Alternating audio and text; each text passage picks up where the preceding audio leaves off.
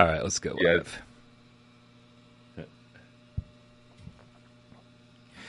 Yo, Miles. Yo! Oh, Jesus. Sorry. We always start with the sound check. Check 1, check 2. Somebody in the chat, tell us who's louder. I should probably go put some pants on. 1 second. No, dude, come on, man. This is casual Friday. Casual. Pants means something different in the UK. Do you know this? We always talk differences as much as you love these differences. What do you guys do? You don't really say knickers, do you? That sounds outdated. No. But pants is like underpants. Like, so when people go, "Oh, I haven't got my pants on," I'm like, "Whoa, is that legal?" Like, yeah. Nice. Like, we just call them like jeans or trousers. Do you say trousers over there? I mean we don't. Really not since trousers. Like the 50s, I don't think. Yeah. We've evolved. You've just stayed stagnant. I love that every week, Brian, we do sort of like comparison of the week. Yeah. Comparison of the week. And if you only knew how much I thoroughly enjoyed it. All right, man, let's start the show. Catch you later.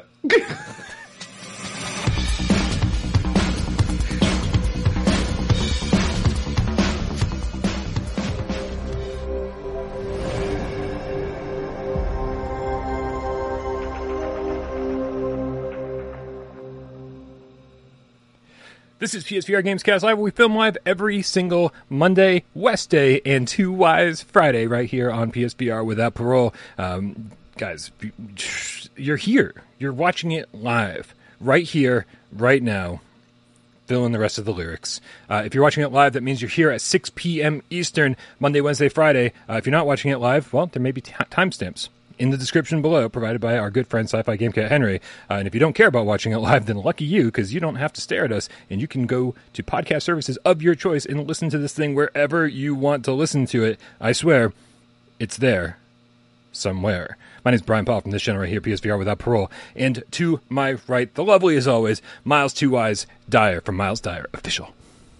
What up, everyone? How's it going, Game Cats? Hope you all had a lovely week. I don't know what it's been like in your part of the world. Here in the UK, it has been hot. We were in the triple figures in Fahrenheit, because I know that's how a lot of you like to do it around the world. Got to 104 on Tuesday. My goodness, it was tough. And I've loved working remotely from home after the pandemic. But a heat wave is when you realise one of the benefits of working in an office. It comes with air conditioning. And as we've spoken about before, not a lot of homes come with air conditioning here in the UK. So I have a portable one. It did the trick a little bit. But yeah, it was really tough. And fortunately, it's got a lot cooler since. I mean, it's still like quite warm. But, you know, it's like half of what it was on Tuesday. So it feels just right.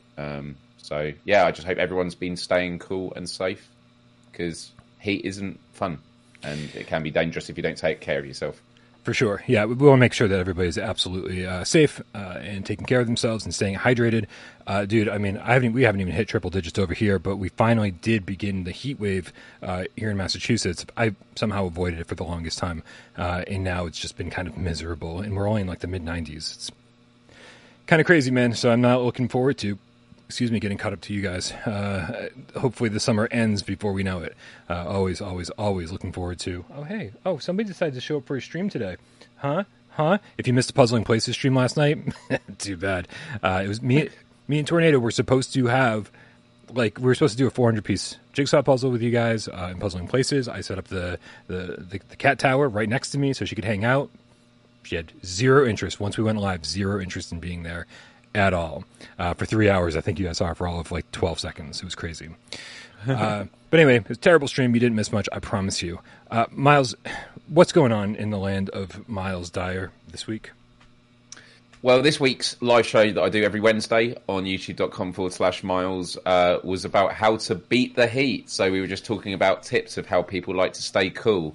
And something that a lot of pet owners were mentioning, and I don't know if you have one of these, Brian, but they were saying that there are these gel pads you can get for cats that they lie on them and it just absorbs all the heat. And cats in particular, dogs as well, and even owners get them for themselves.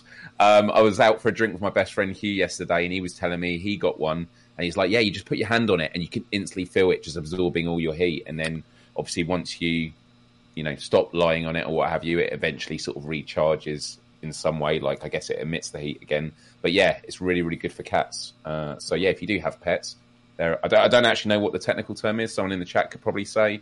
But yeah, supposedly there are these really cool gel pads you can get for your pets. Because I really feel sorry for them. Can I get a bed made out of them? Made of it. Right? It's like just like I lay in bed and it just immediately cool down. That would be the best. Because that's the hardest part of this, man, is trying to sleep and just being like, oh, I'm sticking to my sheets. That's comfortable. Yeah. Well, this is it. But the other thing I was going to say around the heat was I've been wanting to play VR, and I did on the Monday night when the heat wave started coming along, and my goodness, you really feel the heat in the headset in a heat wave. Like, you're so used to doing it at a normal temperature, and yeah, it does get heated. You're wearing a machine on your head, but in a heat wave, you're like, my goodness, yeah, this is to the point that I don't know how long my vision is going to last in this. So yeah, I gave it a go, and I was like, yeah, this is not for me. Guys, real quick, just as we're getting the show started here, I want to make sure that you guys know about all the cool stuff that's happening in the Without Parole community. The Game Cats are pretty much taking care of all of this for us. Really, Jay Meow has made sure that withoutparole.com is now a thing. So all the most recent videos are up there. All the most recent reviews are up there. Even if you don't want to watch the video, they're in text form as well. So Jay Meow does that. He also takes care of our audio podcasts. Like I said, Sci-Fi Game Cat Henry takes care of the timestamps, and Serial Killer, the Game Cat, actually did a fan wiki for us. And so the link for all these things are in the description below. So make sure that if you like Without Parole, and hey, if you like Miles Dyer, you can subscribe to his channel. All the links for all of these things, please do, right down below. You guys, if you want to be on that scrolls endlessly, don't forget you can support the channel on patreon.com/withoutparolegames. For the $3 a month tier, you get on that scroll. You also get access to voice chat over on Discord, which is otherwise totally free, but that's where we hang out all the time. So make sure you join us over there. And then, of course, for the $5 tier, there's some exclusive video content happening. But hey, if you want to support us for $1 or more, I promise you, I have plans to make sure that everyone feels included and that there will be exclusive content over on Patreon for any amount that you decide to pledge to us. That is all coming in the near future. I'm sick. And so this week has kind of been a wash for me. I've just been sort of getting out of bed in order to do Gamescast. But I promise you that all of this is coming in the near future. Miles, what's the likes target for this episode? Things have been dropping week on week. I don't want to blame anyone, but chat, you are letting us down. It's my fault. Sorry, I said it's Brian's fault. It's my fault. It's our fault. We're a community. We all take blame. But it is actually more your fault and the Game Cat's, not my fault. Last week, no, this is really serious stuff, Brian, because if people can't support with money, they can support with their time, and the time it takes just to click that like button, click it. Last week we hit 242 likes, so should we aim for 270? I mean, this is one we've achieved before. We were hitting the 300s, and I don't know what happened. I don't know if there's a bit of like fatigue. Do people only have so much like in their hearts, and then they're like, yeah, I can't give too much like. All right, listen, I was suffering from like fatigue, but I got over it, and I just went over and I clicked like. Okay. I just did it now as well, because I always forget. And I'm such a hypocrite. Because I remember the 1 week, I'll never forget the 1 week where we were like 2 off our target. And we're like, come on, there must be 2 more. And then you and I realised we hadn't clicked the like button. We're total hypocrites. Quick question, Brian. Oh, yeah. What? Stray. Have you played it this week? I knew you were going to say Stray. Yeah, I'm about 2/3 of the way through, I think. And how are you finding it? It's adorable. I mean, more than anything else. I'm assuming you've played it as well. I haven't yet. I had it installed on Tuesday, ready to play, and just because of work and the heat, I was like, I want to play this when I can, feel relaxed and enjoy it. So my plan is this weekend, and I can't wait to play it. But yeah, no, do tell me like your thoughts on it. Yeah, I don't know if I have I do have a Stray trailer that we can play during this. That's weird. It's a flat screen game. So yeah, I mean, as cute as it looked, right? I wasn't particularly looking forward to it because I was like, oh, it's a flat screen game. But then it came at the absolute perfect time. It basically showed up when I was sick. It's too hot to put on a headset. I just want to lay in bed, and like you can only watch so much TV when you're laying in bed, right? And so I was like, all right, screw it. I might as well take make the most of my upgraded PlayStation Plus program. Right, I'd upgraded to Premium, the most expensive one, and I'm not going to be keeping that, I don't think, unless great games like this keep coming out for it. And so I downloaded this and I started playing it. And the first 20 minutes is kind of walking sim like, but it evolves into a much more interesting game after that. But I will say they nail, without giving anything away, they nail so much stuff that cat owners or people who have just hung out with cats or seen cats in their life are really going to appreciate. The animations are on point. There's a lot of just like cute little references to like things that cats are notorious for, and it's all super, super adorable. But it's so much more than that. You know, like it actually feels like there's a lot of love put into this game. I'm a big fan, man. I'm a big fan. When are you going to get around to this? Are you going to get around to this? Tomorrow. I mean, I've got it installed. I had it installed on the Tuesday, hoping to play it after work, and it was just like, oh, it's too hot. The thing I've heard quite a lot, and it might sound obvious if you've played Stray, but normally when you have a game that's about an animal, it's like, okay, it's the animal in its form, but it's like it's a cartoony or a super cat of some kind. I mean, obviously, this is a cat you're controlling, and it's going on a mission, but the focus is the fact that, no, it is just a cat, like doing cat things. And I saw the clip you shared earlier. Well, I say, okay, so there might be some liberties with that. Right. But like the stuff like you shared the clip earlier of walking on the keyboard and, you know, you can just meow. I think there's a trophy for meowing 100 times and you can just meow at different robots and you can knock stuff over and, you know, that sort of stuff. I think that's really, really cool. I'm really looking forward to playing it. Yeah, the only thing I'm kind of like sad about is that the only thing I'm upset about is that I sort of want to get the platinum. This didn't seem like a terribly long game, and like considering that it's a game about a cat, I just was like, okay, this might be right up my alley. If I'm going to play a flat screen game for a week, let's get the platinum. That would be a pretty cool badge of honor. It's kind of difficult to get the platinum, and when I say difficult, I mean like you kind of got to know what's coming, and maybe. Be prepared to restart the game. Like there are moments where you have to do something right the first time. And so I think so you have to. Yeah, and it's sort of the trophy list is sort of reflective of the game itself. I think it's a definitely trial by error type game where you'll probably die quite a few times and go, what the fuck am I supposed to do? And then finally go, oh, okay, that's what they want me to do. And I'm not usually a big fan of that, but the charm that Stray has totally supersedes any little quibble I might have. It's adorable. I think it's going. What is it? $30? I feel like this is a perfect $30 game. And obviously, if you got PlayStation Extra, the middle tier or Premium, you get that. It's a day one download included, which is amazing. Yeah. The only final question I would ask on this, Brian, is: would it make a good VR port? I was wondering that, and I don't think so. Because it would make a good VR port in the sense that if you wanted to play in third person and just kind of like take in the world and look around and but you're still playing a third person game, I think it would be really nice to absorb this in VR. But if you're looking for, I think the kind of thing that I was talking about before it came out, where I was like, oh, I want to be a cat with big giant cat paws in first person and be able to paw things and knock stuff off. I don't think it would work terribly well because the sense of scale is accurate, and I think if you were down there at cat size, you wouldn't see any of the important things that you need to see. You really do need to be human size in order to kind of direct a cat and to do the things that he or she, I have no idea the gender of this cat. I feel like maybe I should. I keep calling it a her because Tornado's a girl, so now like all cats to me are girls. You haven't turned the camera angle yet then? Have not. No, I have I have some respect for my little cat. That's just right. What if I was curious. That's right. How I'd find out. Not really my business, Fair enough.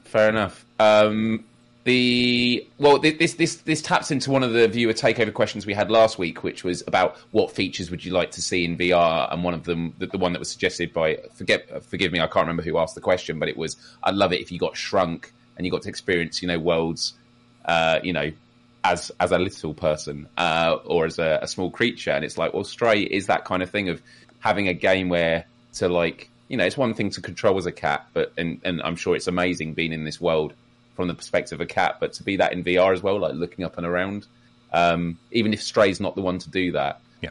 It does sort of. But I also wonder: is there something about VR games when you're playing as a creature, or the character that you play is kind of crawling around? I know, like Baby Hands is. Like, is there something about standing upright that those kind of work better for VR games? I could be totally wrong. There's a little bit of suspension of disbelief, I think, in certain PSVR games. Like, even if you played a game like Rush, right, which is like wingsuit flying, you're still standing vertically and doing this, right? And then you just have to pretend that your legs are flying up behind you. So, I could totally see that once you play for a little while, once you play as a cat in VR for a little while, that, okay, it's fine. Like, I can pretend I'm a cat, just like I can pretend I'm in an actual wingsuit. Yep. Just not going to get distracted and start licking the Move controllers. It's the sad thing is, and I know that we've been now going on about Stray for the better part of the show, is which was not even on the run-up show, which I love. We had a chance to have a good cat game in VR. That was Cat Lateral Damage, but unfortunately, the VR mode was not the same as the flat screen mode, and so we ended up with sort of this cat experience where you could teleport up onto shelves, which is like, come on, man! If I'm a cat, I want to bound up and do these things physically, but you did have these giant cat paws. So one of the things that I love about VR games, whenever they give you giant hands or giant paws or whatever it is, oversized, whatever these are, it's just so much fun in VR. So you get to get up on a shelf and just start knocking shit over as a cat, and that's really fun. But then they forgot to actually include the rest of the game, and so it's kind of a shame. And I don't think Neko Atsume really counts because you don't get to play as a cat. Okay, your tail's all wet, bud. Your tail's all wet. It's all up in my iced coffee sweat. Well, we touched upon the viewer takeover question that we had last week. We've got a few viewer takeovers, and actually, we've got 3 to go through. The third one is actually going to take us nicely into today's main topic. For anyone who's like, it's been 20 fucking minutes. Why haven't they talked about VR yet? Yeah, we'll get there.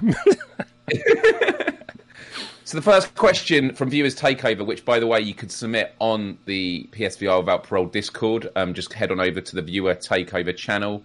And I'd always say, just even if you think, is this going to be a question they want to answer, just always throw it in there. If something comes to mind, because just before our show, we go through it and we pull questions in because we like to hear what you're thinking about at the moment, as much as we do think about, what are the big questions of the day. We do like to have these moments, maybe to answer questions that don't normally get covered because they are very small and specific, but they can also still be interesting. So the first one comes from Richie, who asked on Viewer Takeover, do you think PlayStation will do one big reveal closer to release date or expected release date of end of quarter 1 of 2023, or do you think they will continue to drip feed information? I mean, I'm going to say right off the bat, I'm still convinced that in September it's going to be a part of the big showcase. But I'm also open to the fact that that might not be the case now. But I think there is going to be one big reveal. Yeah, man. As time goes on, I get more and more confused every day that passes. I'm just like, I have no fucking idea what Sony's plan is.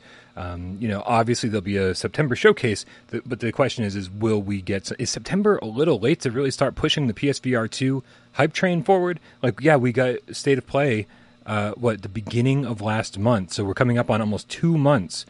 Did I have that right? Has it been almost 2 months since Sony has shown off Resident Evil Village and No Man's Sky and Saints and Sinners Chapter 2, the very first trailers they've ever revealed? I want to say that was June 4th or June 6th or something. It was early in June.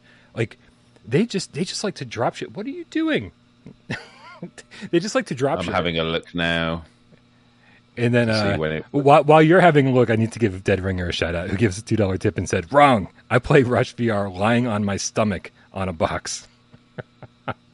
So you get the full VR experience. I love that. That's awesome. Right? It was June 2nd. Dude, so yeah, we were a week away from it being 2 months since they. It's crazy how they're willing to just drop stuff that excites us, and then not follow it up with anything. The hype train, I feel like, starts and stalls with PlayStation VR 2 so frequently that, for anyone who's not excited about it anymore, I kind of understand. It's like it almost feels like it's just like, what are you doing, man? It's like it feels like a tease, and so until they're ready to start saying, listen, here's your nonstop PSVR2 coverage until the thing finally comes out. I'm just kind of confused as to what they're doing. But this is also pretty typical for what Sony's doing for all games right now, right? Like it took us forever to get any God of War footage, any Last of Us 1 information. Like it seems like they're so quiet about so many things right now. And is that because PS5s are still hard to find and they don't want to be pushing games for a system that's already selling out? Like, what's the point? Or what do you think it is? I mean, the way I always describe Sony is exactly to that point, Brian, which is, quietly confident. But in a strange way, I kind of feel it's backfired on them a bit this year, because when you look at whether it's what's happened with The Last of Us Part 1, the remake, and the fact that they had to release this 10-minute video, which I thought was amazing, but it was done at a really random time after some more leaks had come out. So they're sort of playing defense, it feels like. And even the God of War, even though they were still arguably doing it when they said they were, although there was, I don't know if you saw, there was a tweet on one of PlayStation's Twitter channels where it had, God of War out 9th of November, but the image said the 11th of November, which was clearly the original date. So there's this whole sense of like, what's going on? There's a lot of shuffling around, and, when the God of War stuff was announced, even though it may have been exactly how they wanted, there was this constant sense of they were playing defense because there was so much outcry of, not stuff I'm going to condone or anything, but there was a lot of grotesque stuff happening in the toxic community, giving abuse to the developers and that. But it seems that, I'm not saying it backfired in a way of like you've got to appease the toxicity of the community, like you need to do what you need to do. But it does feel that things are getting dragged out so much that people are becoming impatient. Like there's a fine line, isn't there, that Sony, when they're really good at building suspense and drama, actual drama when it comes to the toxicity, but it's this sense of that I feel that they're pushing things back so far, where with big titles like God of War, which they announced ages ago, and the conversation was around, is it going to get delayed again? And, that might just be because of the world that we live in now, where unfortunately, we're still post-pandemic. There's a lot of knock-on effects and stuff like that. And there's, as you mentioned, the issues with PlayStation 5 supply, which I've always argued is the ultimate bottleneck for the next generation of the VR hardware. So, yeah, I just wanted to bring up The Last of Us and God of War as examples of where their quiet confidence now just feels like quiet complacency. It's kind of shifted where their intentions may be the same, but I feel it's kind of wearing thin. Agreed. However, I do feel like as soon as that early June State of Play happened, everybody was like, oh, like all is forgiven. Everybody all at once was like, oh, everything's great. You guys are doing a great job. Keep it up, And I do think that as soon as the September showcase rolls around, which is, I mean, seriously, dude, we're at the end of July. It's like 2 months away at best, right? It's usually the first or second week of September. So it's less than 2 months away, likely. And maybe they're just saving it all up until then. And if they're kind of saving it all up to have like this big splash that'll cover them all through the holidays, to cover PSVR2, to cover all these different games that are coming out, to reveal some other games, then I mean, by all means, it's fine. Like I sort of miss the whole E3 reveal season. And we get to a point where there was just like showcase after showcase after showcase. There was PAX East, and then there was, GDC, and then there was whatever, right? TGS. And it was just too many, man. What was it, Paris Games Week? There were just too many. And so it was like they had to start backing out of some of these and bailing. And I kind of prefer being like, hey, if this Sony showcase is going to be sort of the equivalent of their E3, then cool, man. I'm going to take the day off from work. Although I guess I can't do that anymore. I will not take the day off from work. I will be here streaming it with you guys. And it'll be like the most exciting day of our year. And if they're willing to go back and do something like that, then I am full support of it, with like little state of plays to just kind of speckle in throughout the course of the year. I'm totally fine with that. But again, I'd like them to say that and just be like, this is how we're doing things, because people miss it and we miss it, and we want to get back to what people love. Yeah, I mean, look, 3 quick things. Firstly, just sort of a rebuttal on my own point a moment ago about The Last of Us and God of War. The difference between those and PSVR 2 is PSVR 2 doesn't have a mass adoption like God of War and Last of Us, two of their biggest properties. So the fact that these were announced and the drama around it, it's a different flavour to what it is around PSVR 2. Yes, they did these great announcements on June 2nd. I was convinced that was the last we'd hear of it until September. And so to your point about, is their state of play going to be their E3? They've pulled out of these big events, for years now. And they've been very deliberate with what they've been doing with the showcases. And the last 2 years they've done the showcases, they've been phenomenal. Every year they've been absolutely phenomenal. And so when they announce this next one, I have every expectation for it to be as good again. And, in a strange way, the fact that they're so good is why we really started having quite concerning thoughts about their state of plays.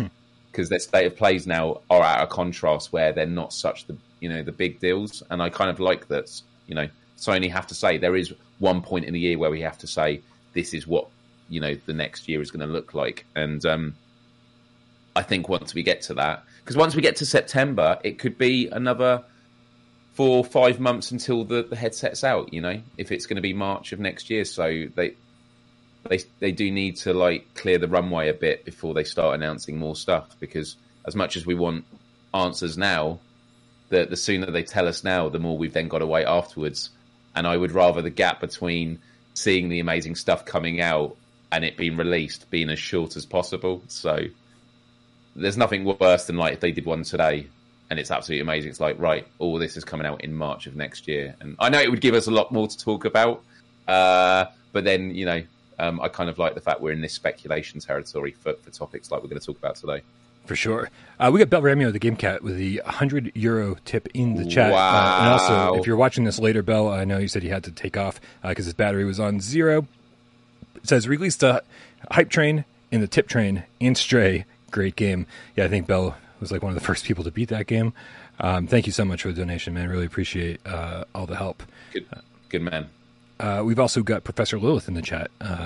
Hey. $5 tip says, hi, Game Cats.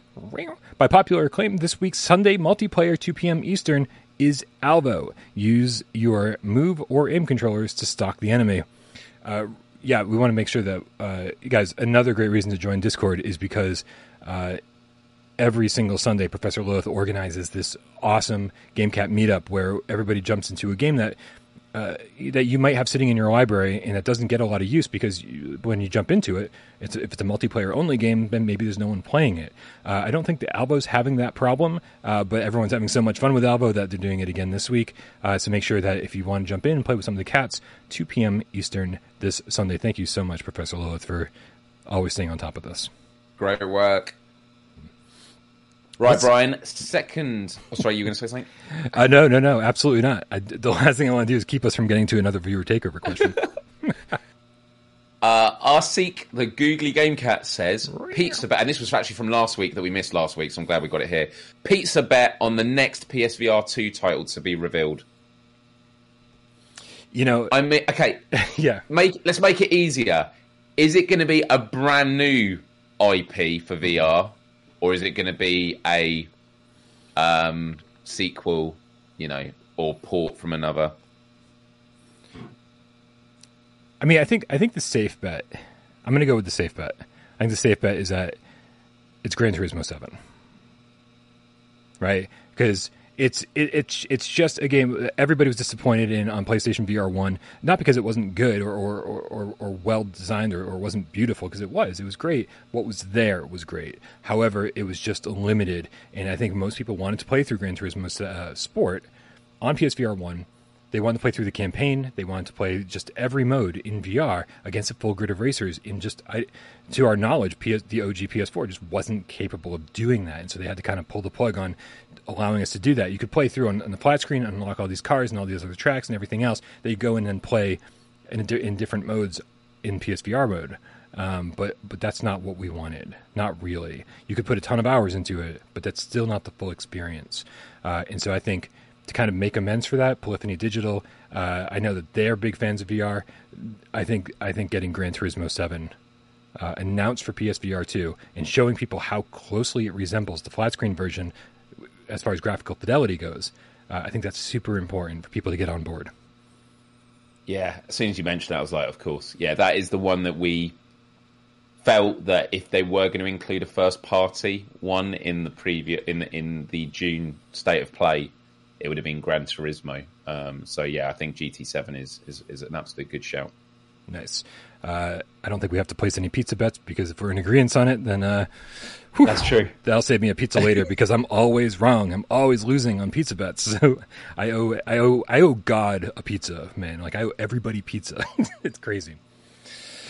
Yeah, you do the next one, because this is leading into. Oh. Well, do you know what? Actually, before we do this final viewer takeover, let's talk about the poll. Yeah, because the poll is also related. So, what is the poll question for today? The poll question is in the chat. Which, by the way, thank you so much for everybody who already voted. 168 votes. This is going well. The question is what VR headsets do you own? This isn't even an opinion thing. This is just, we want to get some stats on you guys. We're going to sell them to Facebook later. No. The first option is only PSVR. I only own PlayStation VR. The second option is I own others, but I still prefer PlayStation VR. The third is I own PlayStation VR, and I don't prefer that. I prefer something else. And then the last one is what's PlayStation VR? What am I doing here? And so we love you, by the way. Yeah, thanks for hanging out. It's really pretty cool that you don't have PlayStation VR and you're here. We love you for that. And to be honest, at this point, Brian, if people haven't got PSVR, I do say save up and just wait for PSVR 2. It's such a loaded question, right? It's such a loaded question when it comes to PSVR 1, PSVR 2. If you haven't jumped into VR yet, or if you don't have a PlayStation VR 1, should you get a PSVR 1 now, or should you wait and just get PSVR 2? Such a loaded question, and I see both sides of this discussion so clearly, right? Because until Sony says PSVR 2 will be backwards compatible, until they say that, or until they give us the plan of here's the list of remasters that PSVR 1 remasters that PSVR 2 will get, until they give us that kind of information, it's really hard to really commit to one side of this argument, right? Yeah, no, I'm with you completely. For me, it's kind of, I mean, it is what I've said to friends who might have only jumped into having a PlayStation console since the pandemic. So the PS5 is their first one, and they've also had a taste of VR at a friend's house, and they're like, well, should I get PSVR? And I just say, just wait until PSVR 2 and then make a decision. Because it's kind of like, yeah, technically they could get PSVR now and enjoy it, for many months.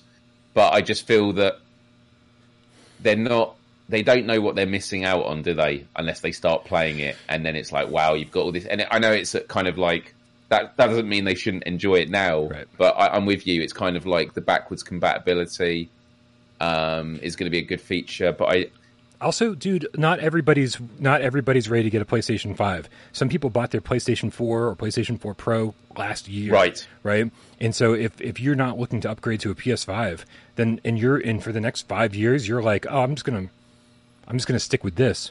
Then absolutely. That's a really great distinction. It's great always, distinction. Dude, Sony has been amazing. I don't say this statement very often, but Sony's been amazing about sales. There are constant sales on PSVR games on the PlayStation Store. So if you're just getting into PSVR now, I was in voice chat before the show, and I was talking to Zombie, and Zombie reminded me that just recently, sorry, sirens on my end, that Sony on their very own store, PlayStation.com, they were selling the Iron Man PSVR bundle that comes with 2 Move controllers, which usually go for $100 on their own, plus a $40 game, plus the headset, $250.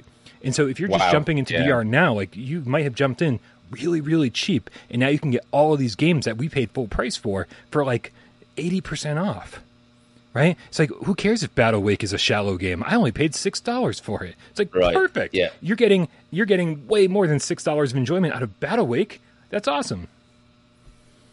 By the way, Rune Orby said in the chat, I never had any VR headset, but I will get the PSVR 2. It's fun being here, 100. So yeah, love having you here. And that's the thing is, I know I've seen quite a lot of people in the past say they don't have VR, but they like just being a part of this show. Because the truth is, we're talking about the future of a medium, of gaming, of entertainment. Like, there's talk about the metaverse and things like that. It's all coming together.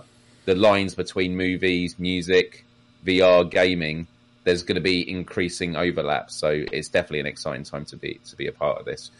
Should we end the poll then? Or Yeah, leave it until. And I got to tell you that on my end, I don't see the results. I just see that 185 people have voted, so I don't even know. Ooh. So this is going to be a surprise for me. So let me click over here.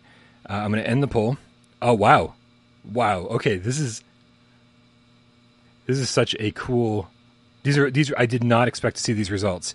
So, okay, what VR headset do you own? Only PSVR for me is the number one with 52% of the vote. And we shouldn't be terribly surprised because we are on a show called PSVR GAMESCAST Live on a channel called PSVR Without Parole. So not terribly surprised. There's a certain audience that comes here. Then I own others but prefer PSVR, 22%. That means so far 74% of our viewers would rather play on their PSVR because either they don't have anything else or they just like their PSVR better. 16% of you out there said, I own PSVR, but I prefer other headsets, which we'll get into a little bit, I think, during our discussion. I can kind of understand that, depending on your reasons, I suppose. And then the final is, I don't own PSVR. Where am I? That's 8% of you, which is about 15 people who voted don't have PSVR, which is very, very interesting. And I'm sure some people clicked it as a joke, and other people truly don't have it. Very interesting results. Yeah, the polls are really good. Like, polls can often be just used as an engagement gimmick, but like it is awesome to sort of get a real sense of people's habits with VR. I mean, Brian and I are always scratching our heads beforehand of what the question should be, and actually this was quite a hard one to come up with because initially it was like, do you own PSVR or not, or what one do you enjoy? I mean, it'd be cool to have a multiple choice one where it's like tick the boxes of all. Yeah. Although something I'd be up for doing maybe sometime via Discord is setting up like a Survey Monkey thing. We could do like the great PSVR survey and just let everyone vote in it, and then do the results at the end of the year about PSVR as a whole. Like, for anyone who doesn't know, Miles loves to overcomplicate this show as much as possible whenever possible. So if we do that, you will know full well in advance. Yeah, it's all Miles doing. Because I would have no part in that.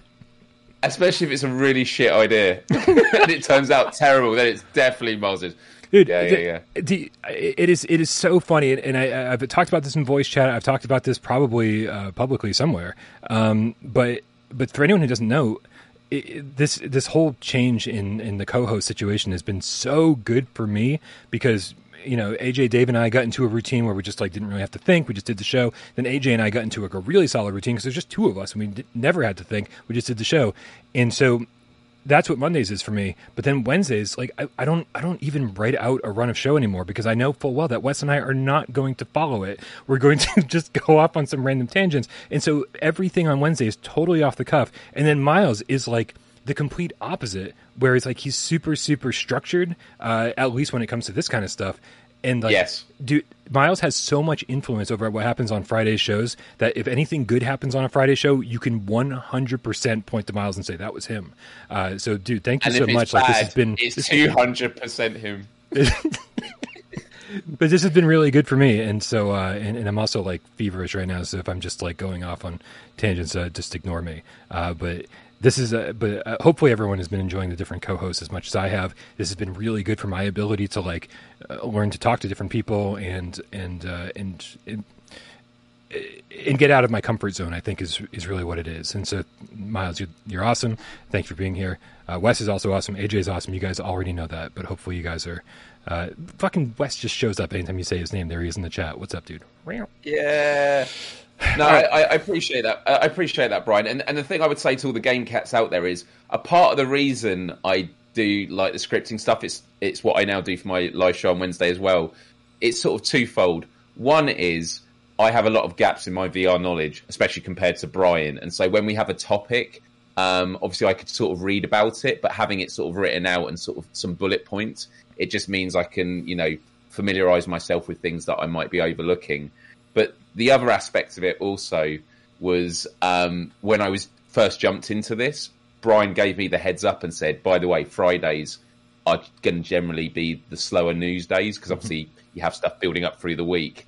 And so I was, and actually, because it's also a really slow time as we're in this drought leading up to PSVR2, I've just felt that it is this question of like, what we're going to talk about on a Friday that's normally a slow news day, and it's a drought because of PSVR2. So this might become less structured as we go into the launch, because every week it's just going to be like, yeah, we just have these games to talk about that we're playing. It's going to be a lot easier. But yeah, no, I appreciate it.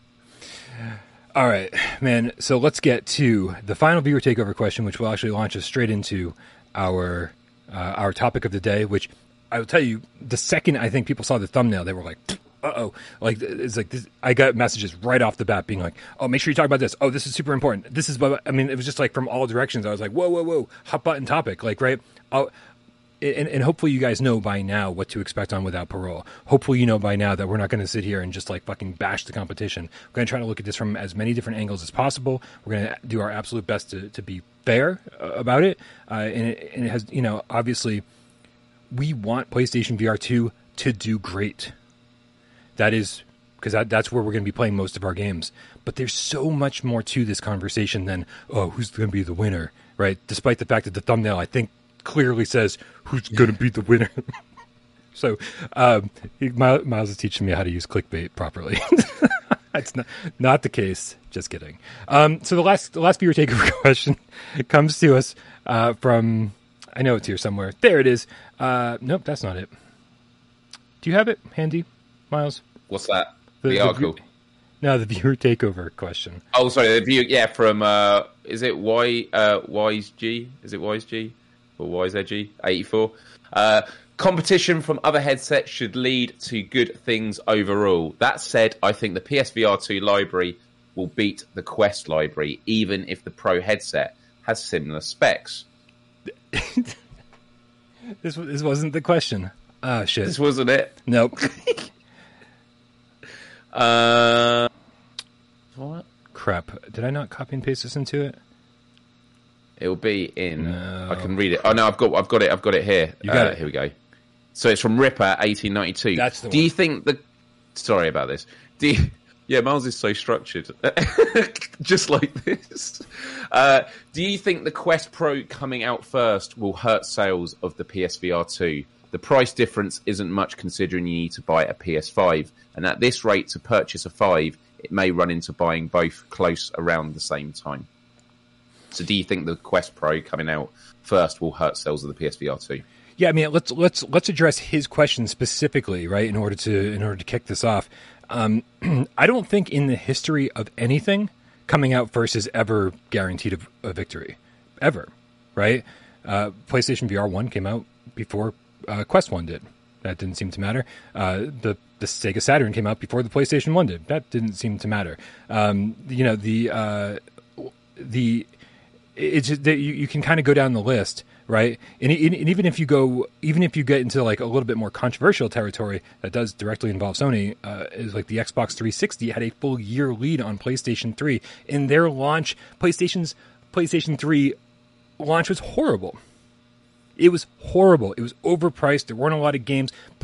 Porting third-party games to the system was just an absolute disaster. No one knew how to program for the cell processor. Like, it was just a mess. But yet, you have to look at that generation as a whole, and then look at the end and say, "Holy crap! Sony actually came out on top." I mean, it was by a very slim margin. But if you compare the fact that like Xbox had a whole year lead on them, was way cheaper, way easier to program for, the fact that Sony even came back and overtook the competition without needing that year, like it coming out first has never mattered, right? And so I have a hard time believing, and I'm sure you have some. Yeah. Alternate examples here, but I have a hard time believing that if Quest or Apple or whoever is making a VR headset comes out 2 months, 3 months, 4 months, 5 months ahead, which at this point it's July, so at best somebody's going to come out 4 months ahead of PlayStation VR 2. I have a hard time believing that that's going to matter even in the slightest. Fucking Dreamcast, man. Dreamcast came out $99.99. Everyone waited for a PlayStation 2. So the Dreamcast was the one I was going to mention. But the thing I'll say is we do live in a different world now where there is a constant flow of news and information about upcoming releases. The amount of consoles and devices being released is a constant stream anyway. My memory of the Dreamcast, and I might be wrong in my memory of this, was they were way ahead of the PlayStation and Xbox, which came out. They came out way too early. And so in many ways, they may have helped pave the way, but they actually were the sacrifice for it, which was, it was expensive. It didn't have mass appeal compared to like the Mega Drive and previous consoles, and compared to the N64. And so I think that I think an example is PlayStation VR2, regardless of the issues with supply for PlayStation 5. Let's park that aside. Let's say that wasn't an issue. There is an argument to be had that because there's going to be such a leap in the hardware of PSVR2, that yes, they could release it now or earlier this year, but they would be sort of like they would be coming too soon, where maybe the cost of making it would be a lot higher than if they just leave it at 6 months later. Maybe the conversion rate of jumping next gen, like the longer they can leave the release, the better it is going to be for them. Yeah. And obviously there is a sweet spot as well. And I think that in comparison to other headsets, I think that it's also why they've probably been quite quiet about all the things that are being released and like all the features. Obviously they've spoken about them, but like really showing it. Obviously Meta are doing lots of their own research and stuff. But I do think Sony are being quietly confident about it for that reason, that they don't want to let on too much. I think they've got quite a few things up their sleeves, including, which is their biggest selling point of their VR, which is they have all these amazing game studios, which is something we're going to talk about here. So for sure. I don't think... Sorry, go ahead. Sorry, yeah. You go. I'm going to make a separate point, so I'll park that. Yeah, I just want to clarify. Arne Groot is in the chat, and he says, when will the PlayStation VR2 come out? And so that's crazy, man, that we're in July. Right, and Sony still hasn't mentioned this officially.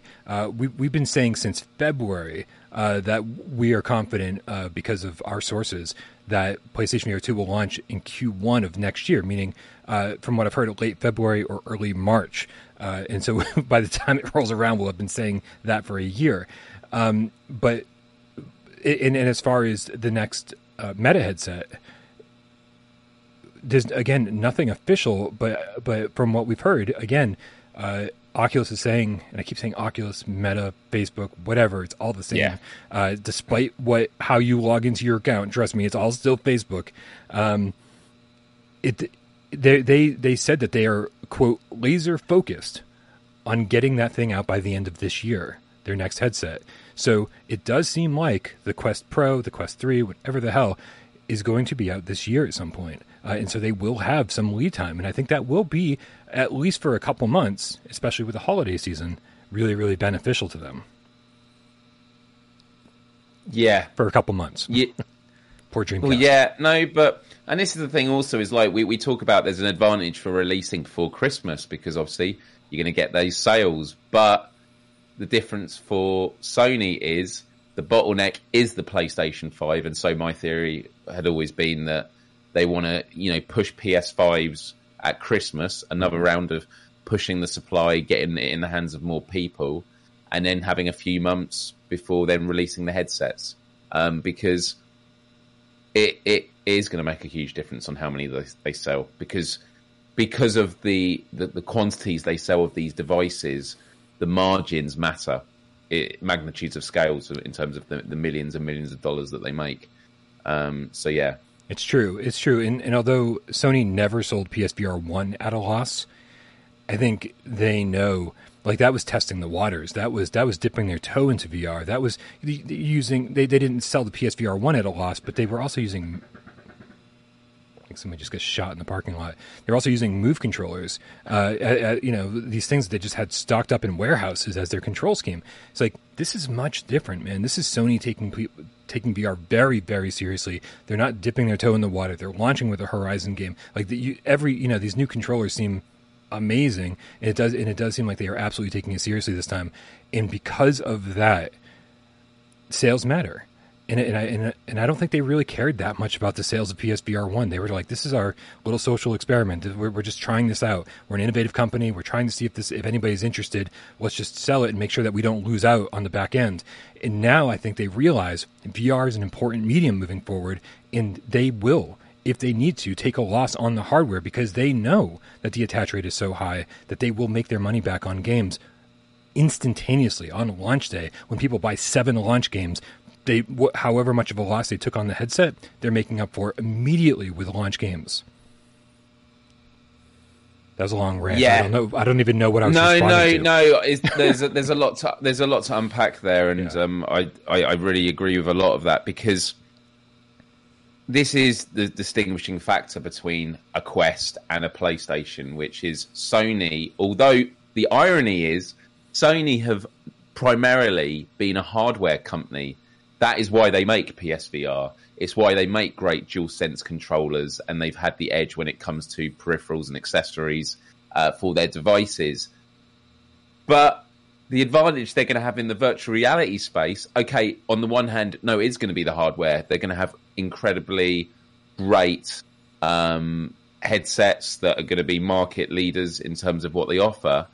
But we've learned that less than half the battle is the hardware, because you look at all the games that came out on PS4 towards the end of the console cycle, but then you look at Horizon Forbidden West that came out on PS5 and the PS4 port, and you're like, why? How have they managed to achieve that quality on such an old console? So yeah, PSVR 2 is going to have great features on it, but Sony and the journey with all these great developers of optimizing, not just with the headset itself, but the Tempest engine for 3D audio on the PlayStation 5, the haptic technology that they've already been using with the DualSense and now is going to be in the Orb controllers.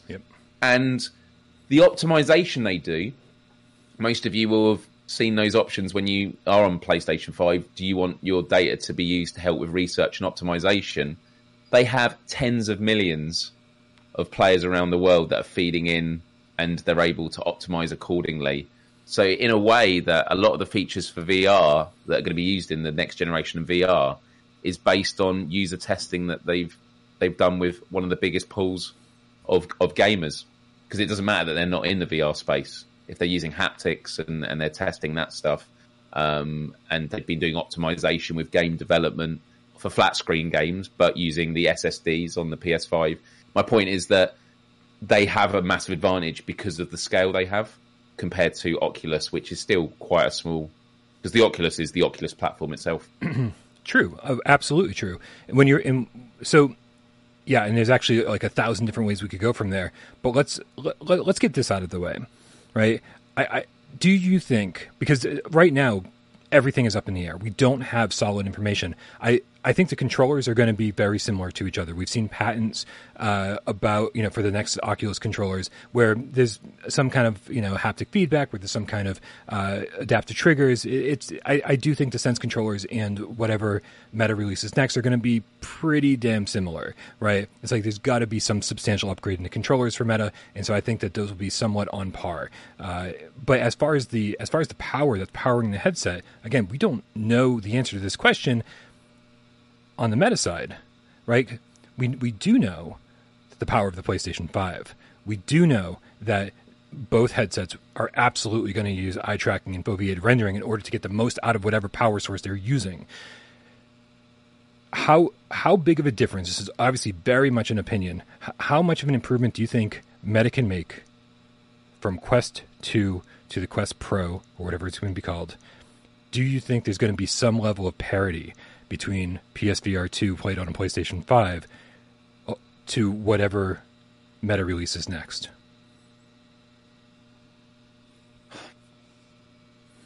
The thing is, and this is me going to be speaking a bit out of my depth with knowledge on this, so I'm totally cool with getting scolded for this in the chat. But when it's ever been a debate around PC gamers and console gamers, I'm someone who has always wanted a PC, a gaming PC. I have a Mac computer. I don't have space for it. and I like gaming on a console downstairs where I can sit on my couch and enjoy it that way. But when I often get in conversations with people that just say, PC is ultimate, no question, there's no debate. I always say, well, when it comes to the mass market, not everyone is going to be having a top-end PC. I mean, I know when Cyberpunk came out and there were a lot of reviews on the PC version, and a lot of the reviewers said, well, I played it on my PC, which is the best specs that the average PC gamer perhaps isn't going to have. And the reason I bring this up is, if you were going to have a PC that was going to run VR games for the Oculus or the 3, where it's connected by a cable, and it's going to, have great performance, great graphics, all these other things, I arguably still think that even if it has the power and you have the right modules in it, it's never going to compete against Sony, that have made a commitment, going back to my point earlier, where they have made the PlayStation 5, where it has the Tempest engine. They've actually made a card dedicated for sound that has been just optimized. To clarify, you're talking about hooking up your brand new, whatever the Quest Next is going to be called, to a high-powered PC. You're not talking about using the onboard processor at all. Exactly that, because I think that's always going to be the difference, isn't it? Like the Oculus 2 at the moment, I've not played it, but it's got great experiences for being wireless, but it comes at a cost. And it's not to say that the Oculus 3, if that's what we're going to call it, can't be impressive for a wireless headset. It's going to be absolutely mind blowing. Like, wow, look at the quality of these games while being unplugged, but it's still not going to be as good as a wired PSVR 2 title. Yep.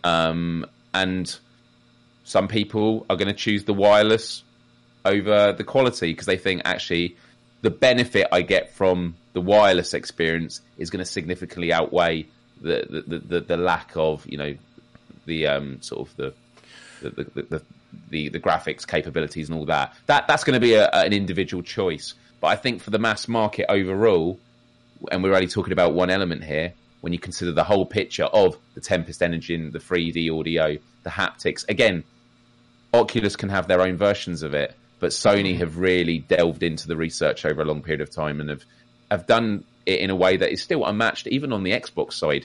Xbox has some kind of 3D audio, but it doesn't come anywhere close to what Sony has done. When it comes to haptics, I know as soon as the PS5 came out, Phil Spencer had, I believe, said in an article, he acknowledged the DualSense and was like, yeah, this is probably something we're going to have to think about with our own controllers.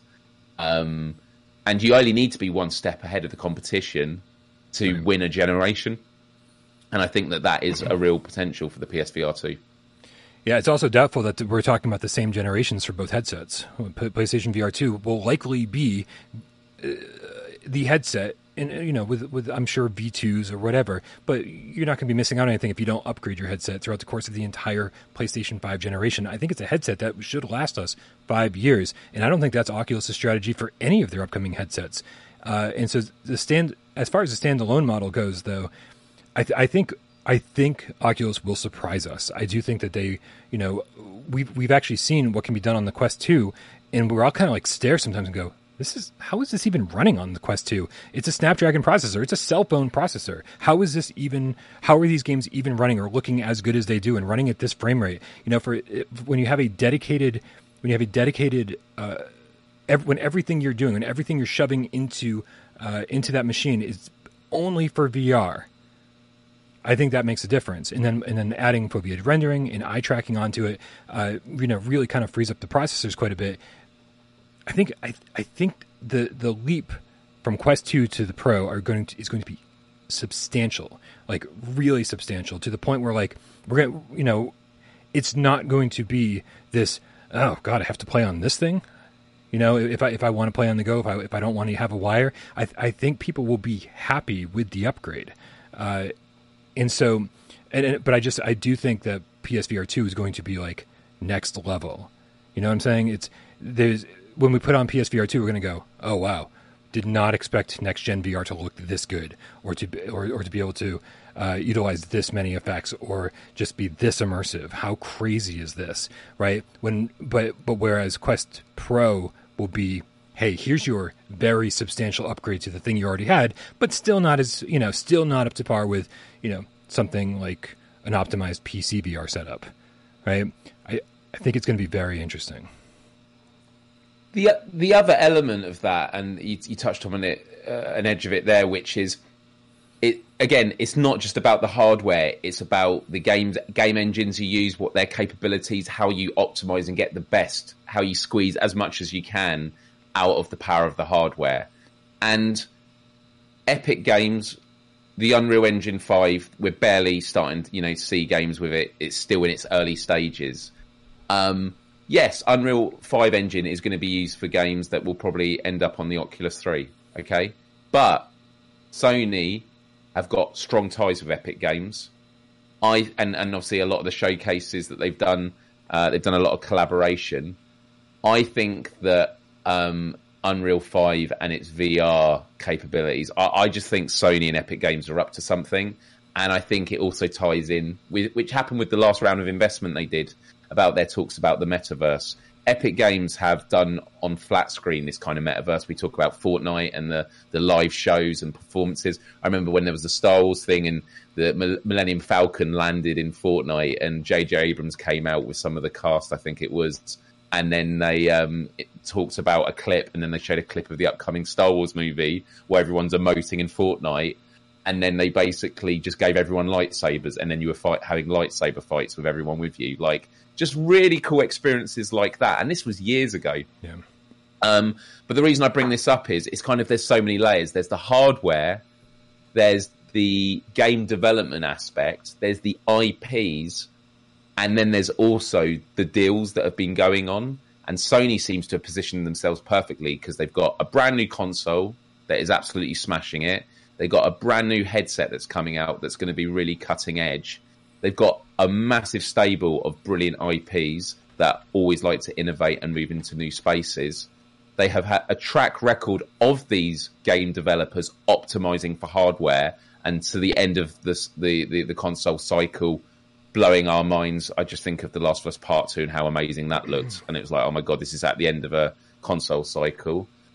And they've been very strategic with their partnerships. They've been making bold moves, whether it's with Bungie that they've just sold the deal, or with now Epic Games and things like that. Yep. So I kind of think that, again, I think Oculus is going to be doing amazing things, but I think that Sony has got basically every piece of the puzzle that they're leading on, arguably. And so Oculus might do well in some ways, and people that want to stay Team Oculus, much love for you, because a lot of them may have never played PSVR or have any connection with those IPs, and that's totally fine. Like, they might just go from Oculus 2 to 3 and be like, this is a massive improvement. I love it. Right. And that's amazing. That's really, really good. But I think that when it comes to this competitive, the competition of like the stage of gaming in VR, because obviously there's the metaverse aspect, which I think Oculus might start having the edge on, which we can get to in a moment. I think Sony have just got their pieces all in the right place. We have a lot to cover. That was me trying to tie a lot of elements together, but that's the thing; it's such a big area. I'm gonna go through some tips, and I think this will help us cover some of the topics that we need to cover. But though not the first one. Intercept with the $10 tip says, in the Saints and Sinners Chapter 2 trailer, when the man falls on the car, the animation on the hands appear to show that the player isn't in control of them. This could mean that some sort of cutscene will appear. I really hope not. I really do hope that you never lose control of your character in Saints and Sinners Chapter 2. I think that losing control of your character is something that needs to happen less and less and less with VR games moving forward. Obviously, there are exceptions to the rule, but Saints and Sinners was such a VRAF game that losing control of your character seems like a kind of a silly move, a silly step in the wrong direction to me. What do you think, Miles? I mean, I don't know if that is going to be the case. I mean, there was even talks about it with the new Resident Evil, right? Right. Opening the door and all that, yeah. Yeah, because wasn't it to do with like when the arms appear and when they don't? Yeah. Which I've lost sleep over, Miles. I can't even sleep anymore ever since that person brought it up. I don't know what's going on. Yeah, it's crazy. Yeah. So, I don't know. It's kind of. I'm just going to wait and see. Okay. Yeah. We got Nihilist Ryan, the Game Feline, here with the $5 tip. Says, Happy Friday, Stray Cats. I feel like PSVR2 and Meta are like Sony and Nintendo. One for hardcore gamers, one for the kids and newbies. It's an interesting take, Nihilist Ryan. I do think, I don't want to say kids and newbies. I do feel like there is a more of an element of casual gaming, and that is such a fucking broad thing to say when it comes to Quest. But I do think that Meta's been able to capitalize more on the casual market along with some hardcore gamers. Anytime I see somebody talking about why the Quest is so great, they're always saying, some people are out there saying, I don't want AAA games. I really like these pick up and play games like Pistol Whip and Super Hot VR and these kind of things. And that to me screams, and it's going to sound pejorative, but I don't mean it pejoratively. It screams casual gamer to me because I think hardcore gamers want to play those things, but they also want their AAA experiences. Yeah. And it's not to say that the Quest won't have those experiences. It's just like, it's where are they going to lean into? Where are their advantages? And I think the casual gamer experience, I think, and the reason I bring up the metaverse being their priority is because I think it is where they have a clear advantage over Sony. I mean, I don't want to get... I say off topic, it is on topic, but this could go in a whole other direction. But I mentioned in the past about PlayStation Home, and one of the things that PlayStation has against it is if you are going to have a social space where people can just walk around and talk to each other, there's an argument that for Sony as a brand, they would want to be able to moderate that. And that is why I think then Grand Theft Auto Online did so well, because it's Grand Theft Auto Online. You can scream the F word at each other because that's a part of the of the world that you're in. I kind of feel that Oculus and Meta is less about... I mean, answer this for me because I don't know exactly, but the metaverse that they're building and sort of these social experiences, from interviews I've seen with the developers and, whether it's Carmack or it's Zuckerberg, they talk about, and I know that people are going to laugh at this, the democratization, the fact that they're about creating a platform for developers then to create these social spaces. Mm-hmm. And by doing it, I think that gives the best opportunity for the metaverse to thrive, because then it's not them feeling that, this is impacting our brand of the way it's being used. Do you know what I mean? Yeah. It's kind of like the same with Dreams. Great platform. And I remember speaking to devs at EGX in the UK, and I said to him, when it comes to Dreams and someone creates a Super Mario level, at what point do you have to pull it down for, using IP that they don't have the rights to? Because you could, and what if they do it that it's a parody? Where do you draw the line of allowing it to stay up and not? And they basically said, as an unofficial rule, well, if Nintendo flags something and it has to be taken down, then we'll do it, unless it's clearly egregious. But that's kind of the issue when it comes to the metaverse and like ownership. If you say this is our platform and this is our game, there's more pressure for you to moderate it. And I think that anything Sony does is going to have that problem in the metaverse space compared to Meta, that are going to be more about democratizing it and just allowing devs to get creative with it and do what they can. I feel like Sony already understands the metaverse better than other people claim they understand the metaverse, right? Sony's already had PlayStation Home. PlayStation Home was a better metaverse than anything I've heard anyone talking about in recent years. Like, it's just, it was a virtual space for you to hang out with your friends and just kind of like go off and do these activities. I feel like they understand it in a way that doesn't have to be like the most...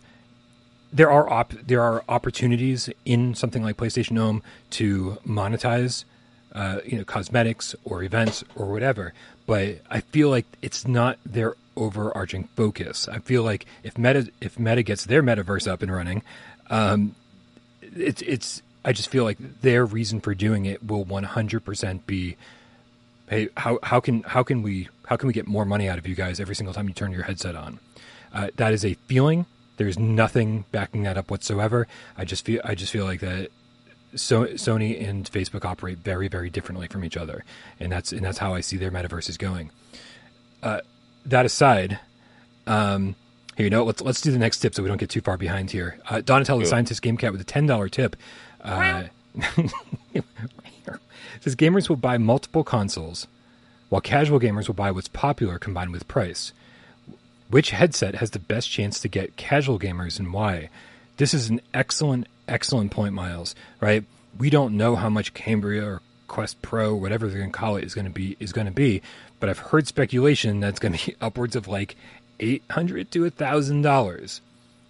But you only need to buy the headset. But you only need to buy the headset, which kind of almost puts it on par with buying a $400 to $500 PlayStation 5. It's like impossible to find the digital one, right? So you're pretty much buying a $499 physical PlayStation 5 console, plus likely a $400 headset. So now you're at $900. It's isn't it the same, Miles? He sets you up for a very obvious answer. Well, I was going to say that if let's say hypothetically, Oculus 3 is $800, and the combined price of getting a PlayStation 5 and the PSVR 2 is $800.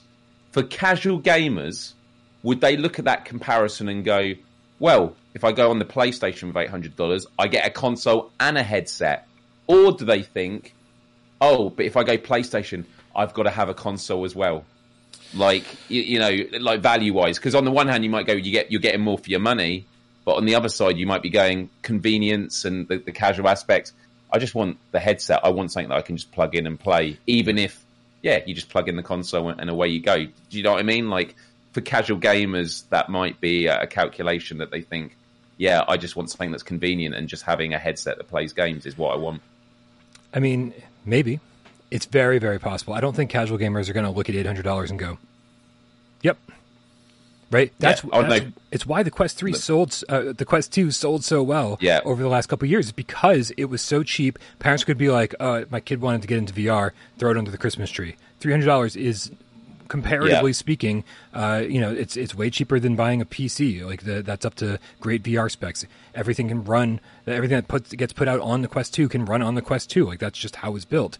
And so, there's a simplicity factor. There's a price factor, and I think the $300 price point is exactly the price point you need to be at to attract the casual gamer. As soon as you release something for $800, $900, $1,000, suddenly you're like, wait a minute, I can get a PlayStation 5 and a PSVR 2 headset for this price? Dude, most people aren't me. Most people also play flat screen games, right? In fact, most people, even when PSVR 2 blows everyone's mind, most people will still be like, yeah, VR is great, but I'm still going to mostly play flat screen games. I'm going to every so often throw on this VR headset. And I think that's the thing people are missing, is that the PlayStation 5 is great for casual gamers. It's great for flat screen gamers. It's great for people who just love Sony's AAA studios. It's great for everything. And then on top of it, for the same price of buying a Quest Pro, you're also going to be able to have a PSVR 2 headset, which by all accounts is going to fucking blow everyone away. And so I think when it comes down to price, PlayStation 5 I think is on track, or will be back on track once supply meets demand, to be as ubiquitous as the PlayStation 4 was. There was a PlayStation 4 in like every single gamer's household, right? It was just, families just had one, right? And then like hardcore gamers also bought a Pro, right? And so I think you get to this point where you're like, you're not even considering, I have to buy a $500 PlayStation 5, because we have a PlayStation 5. We've been trying to get one since launch, and that's not even in consideration when you talk about the headset anymore, because you either already own one, or you've been trying to get one, or you're going to buy one eventually, regardless of VR. So I think it really does come down to the headset price and then what it offers. People are just going to have a PlayStation 5. Sony's kicking ass, man. It is, but and the question, I mean, I still regard as being in the launch window, even though it's been 2 years for the PS5, because as mentioned before, I regard a launch window personally as the moment up until you can go into a store and get one readily available. That when we hit that point, that's when I'm kind of like, we're out the launch window now. Supply is meeting demand. Something that Sony may have factored in is they've actually projected that by March or Q1 of next year, we will be at that stage where the console will be readily available, and they're like, well, that's when we can release the VR headset, because then there's no barrier to entry. The only barrier to entry is people that don't have the money to buy both, which is going to be a big investment, no matter how you try and split it. Yeah. Which makes me think about what is going to be the offering at launch, because we know it's going to come with the the orbs, but is it going to come with a selection of games with it? You know, look, we talk about the PSVR collection. The Plus collection, I kind of feel like, especially in the current climate with the economy, and that was again what inspired. We spoke about this a couple of weeks ago on our PSVR Plus collection. That, you know, that was inspired by the fact that they knew that times were tough, and they're going to have to. I think that the case for that is going to be even more, partly because the economy is even worse now, but also to have a PSVR 2 is going to be even more expensive, and so that could also be a tipping point. Because if you like, I can buy this and I'm going to have access to 10 great games at launch. Yeah, that's also going to be a really good. Because, I mean, how many AAA games are on Quest 2 or have been released on Quest 2 compared to PlayStation VR? Is it that Quest has way more, or I don't know? Well, I do. I don't know what the split is. You know, the answer is none. Like, I'm sorry. Like, if you're not talking about PC VR, which we're not during this conversation specifically, right? Okay, yeah. Because PC VR is always going to be this like separate entity where, like, you know, like people with high end machines and developers who want to push the envelope, they're always going to be there. But when it comes to Quest, I can't think of a single AAA game that is a Quest 2 game like that you can play untethered, and you can point to something like Resident Evil 7 that was a AAA game 20 years ago. But does that fucking count? You know, like, do we say, oh yeah, AAA games from 20 years ago absolutely count as current gen AAA? No. And in fact, like, the whole conversation about AAA on VR, I think needs to be readdressed. Like, right, we need to revisit this argument and say, because people are like, oh, Blood and Truth is a AAA VR game. And it's like, absolutely fucking not. It's not, right? It's like, it looks really good and the voice acting is amazing and there's all these scripted moments, but put that on a flat screen, that's a $20, $25 game. I feel like I've said this like 30 times in the last week. I don't know why. I was like, sorry, Blood and Truth. Sorry, London Studio. I don't know why I'm like out here trying to, like, you know, burn you guys in effigy or something. But even like something like Saints and Sinners, which I find to be an amazing, amazing game, right? Like, put that on the flat screen and then start comparing to other flat screen games, and you're like, okay, this is not AAA, right? And so, yeah, it's for a game to be AAA on Quest right now, currently, you know, they're talking about San Andreas, another 20-year-old AAA game, right? Yeah. This is just sort of like, okay, well, we know what the headset's capable of, and it's capable of AAA games from 20 years ago. And it sounds disparaging, but it's just been the case. It's absolutely just how things are. You know, and that's not bad, but it's also it could be very much signaling moving forward. Sony's got 20 first-party studios, most of them making AAA games. Facebook has, like, and for whatever reason, it's really hard to find the information, like, just like listed on a Wikipedia page somewhere. I was trying to find all the studios that Facebook's bought over the last few years, and they've got good studios, but they're like, you know, they're like big box who made Pop One. They're crap, I know I have this listed somewhere, but they're very much smaller studios, right? Even like Ready at Dawn, who made like The Order 1886, so far has not made like big AAA games on the Quest. So it's been very, very interesting. Loop for the Underground Game Cat with the €5 says, I think Sniper Elite VR is as close to AAA as it gets on Quest 2. And you might be right?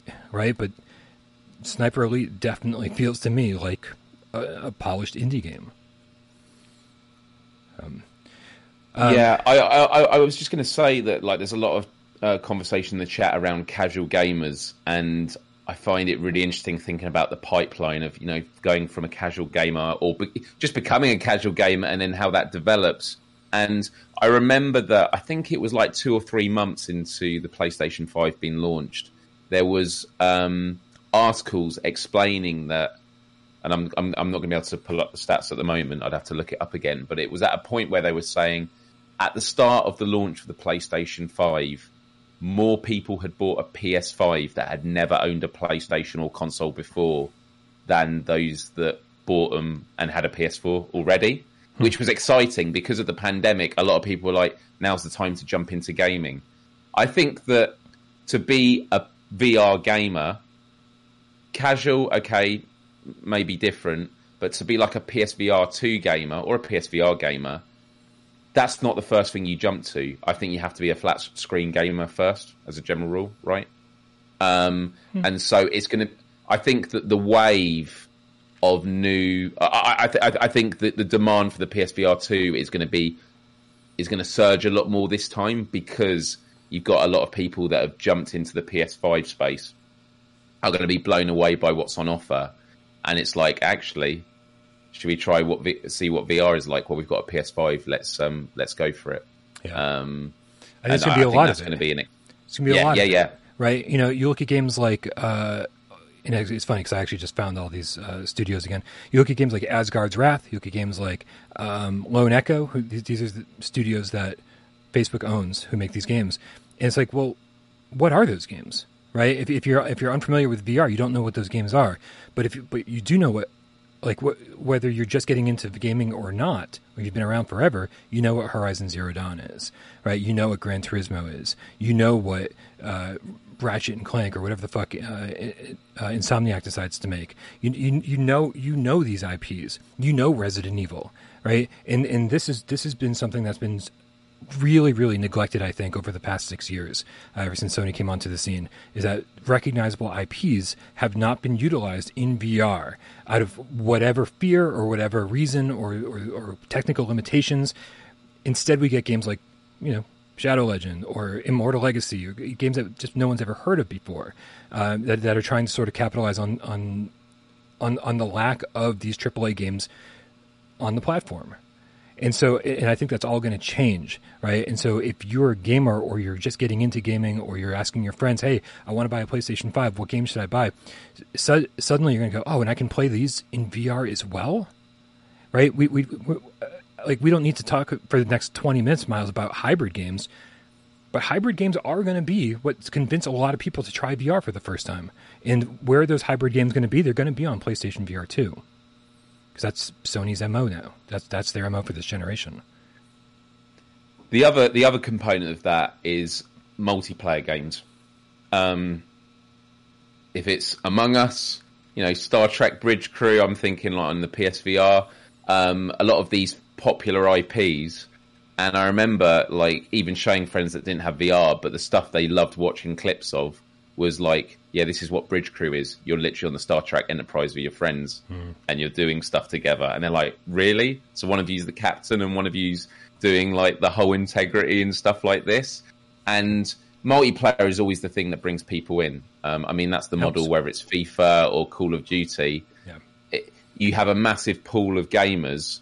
People want to play where other people are playing. And we saw the complete opposite of that with a lot of titles for PSVR. Solaris. What a shame that became, because you go on, it's like, I'm just playing in lobbies with bots now.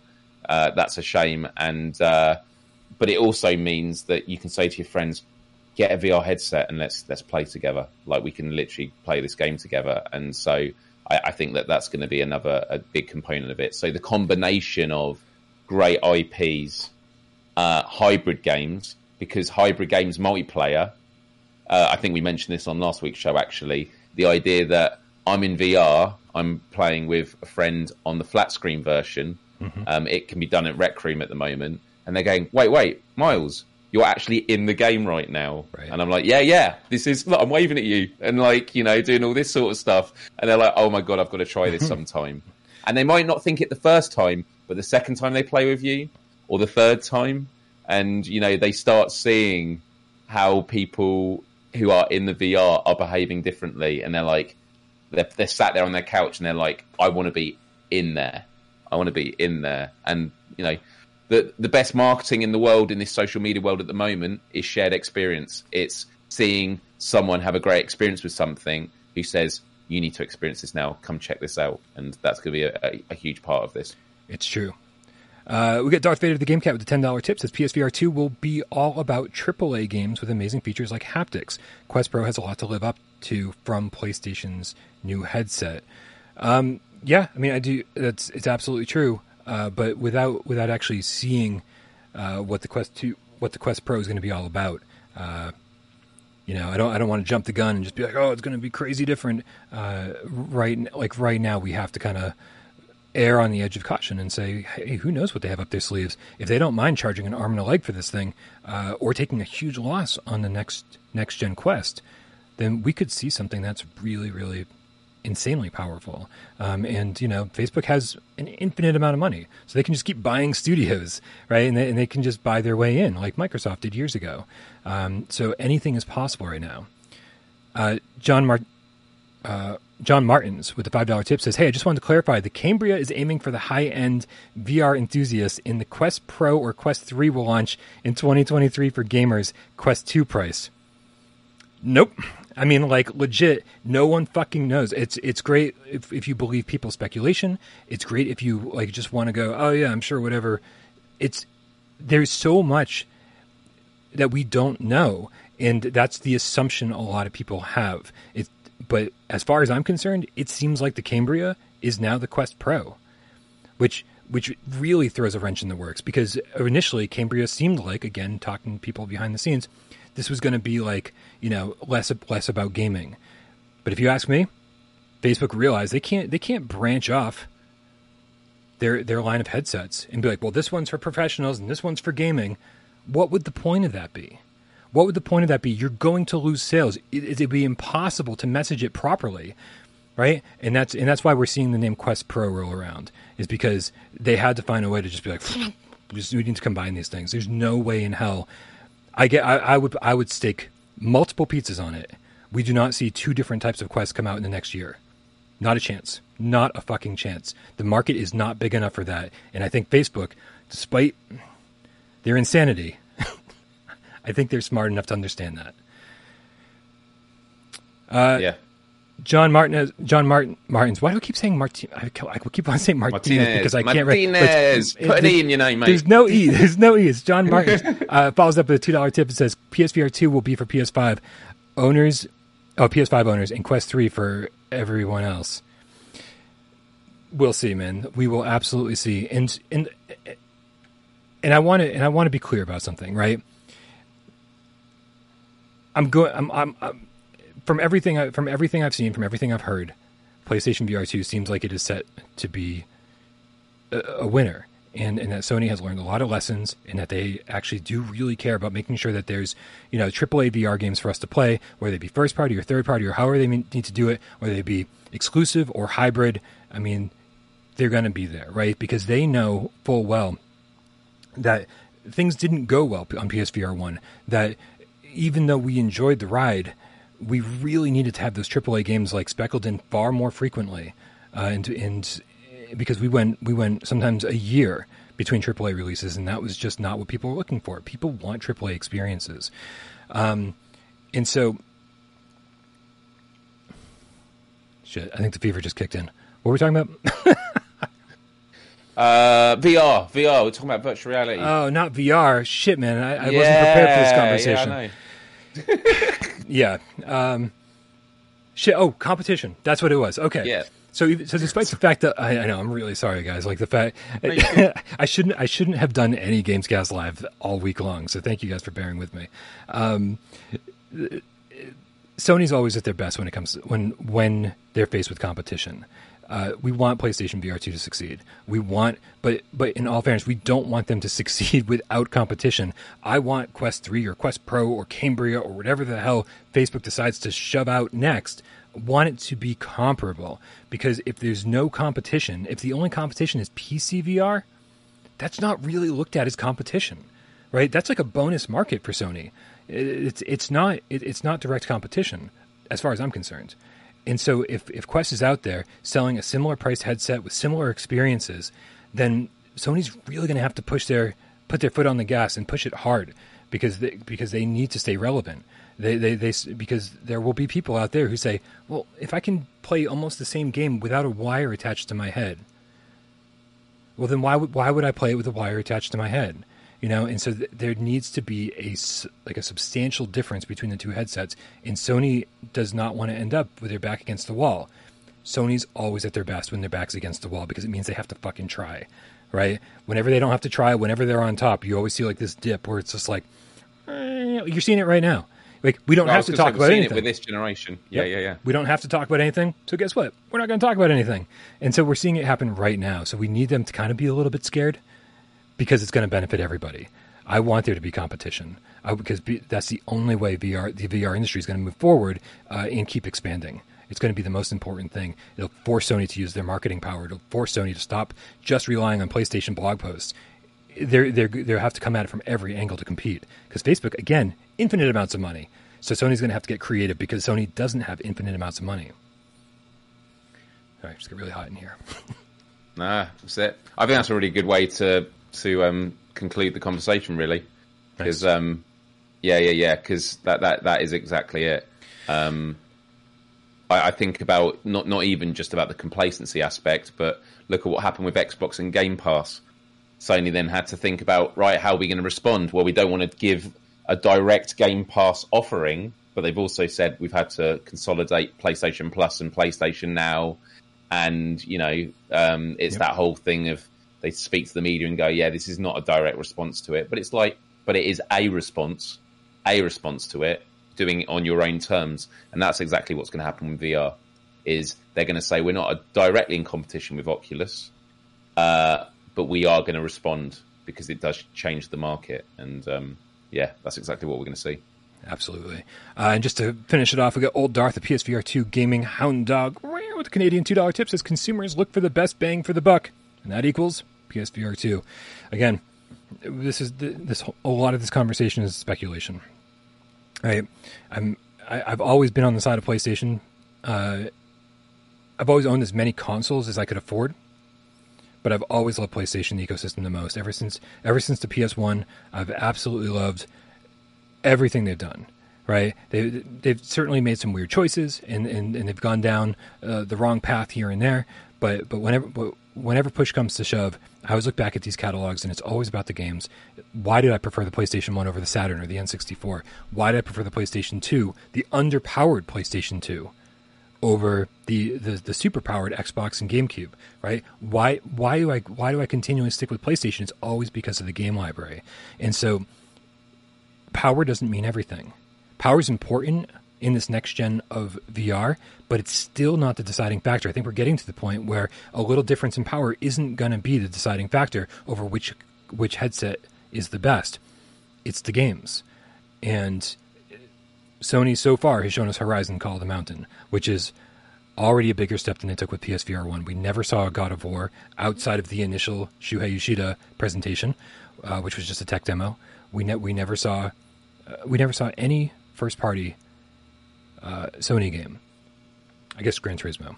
That's a fucking lie, but not even fully. They didn't even jump in fully. They just kind of dipped their toes in, and so I think we're going to see Sony's commitment soon. It's going to be about the games, and I think that's what I hope. I should say, because I don't know the answer. I hope that they're serious about the hybrid model. And I hope that they are serious about PSVR 2 the way we think they are, because that only spells good things for the gamers, and hopefully Oculus is paying attention and realizing that if we sell this business oriented professional Quest that isn't for the gamers, that's pointless. Games are what your audience want. Facebook, give the gamers games. Period. Whew. Dude, I swear to you, this show's going to be over and I'm going to be like, did we do a show tonight? Because in a minute you're going to wake up and it's like, shit, Gamecast is in 20 minutes. I need to get ready. I just had this dream where I prepared the entire thing. It's great. I'm ready to go. Maybe we can streamline it to under an hour. There. Yeah. All right, man. Very good discussion. Thank you, everybody in the chat for keeping it respectful. Hopefully we kept it respectful. Hopefully we're not just coming across as crazy Sony fanboys. I've been playing my Quest a lot more recently. I've been playing PSVR for the first time after hooking it up once like a couple of years ago. I'm actually spending more time with PSVR, and I really do love VR, the industry as a whole. Again, that's really, really looking forward to everything moving forward together. So thank you guys out there for participating in the conversation and keeping it really respectful. It means a lot to me. But now it's time for the respect to go out the door, because it's time for PSVR 20 questions, where I'm taking the role of the host, and I've got a PlayStation VR game up in this head, but I'm just like really sweaty. I hope I don't sweat it out before the end of this. You got 6 minutes, Miles. 20 yes or no questions. Guys, make sure you help him. Make sure you help him. Help him with good questions, And then once you hear the answers to the questions, make sure you give them some good suggestions as to what game it might be.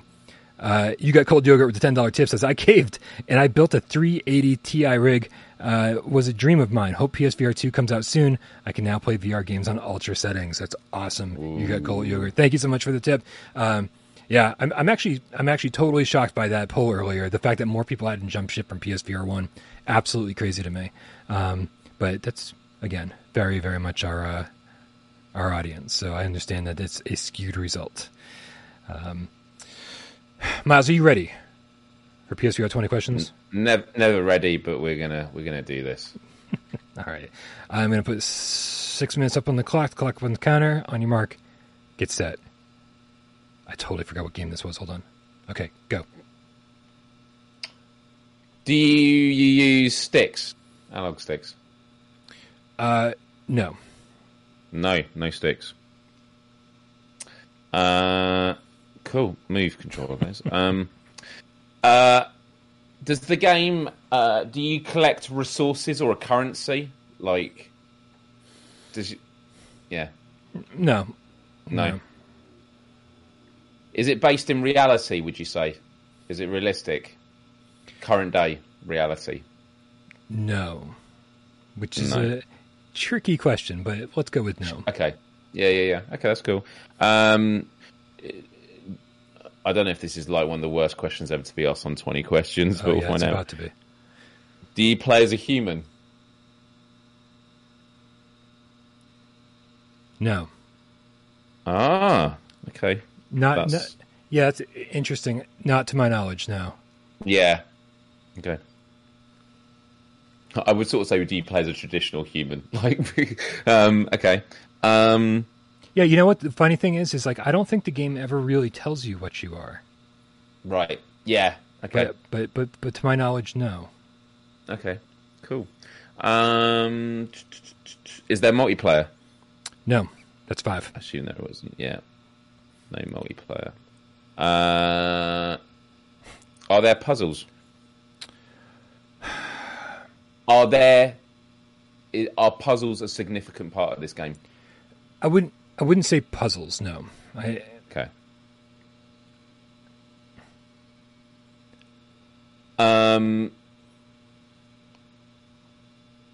It's I do want to clarify. You could classify some of what you're doing in this game puzzle-like. Yes, but again, I don't think you're really sitting there scratching your head going, "How the hell do I do this?" Okay, so are you overlooking a third-person character? Oh, you mean like a Moss or an Astrobot type thing? Yeah. No. Okay.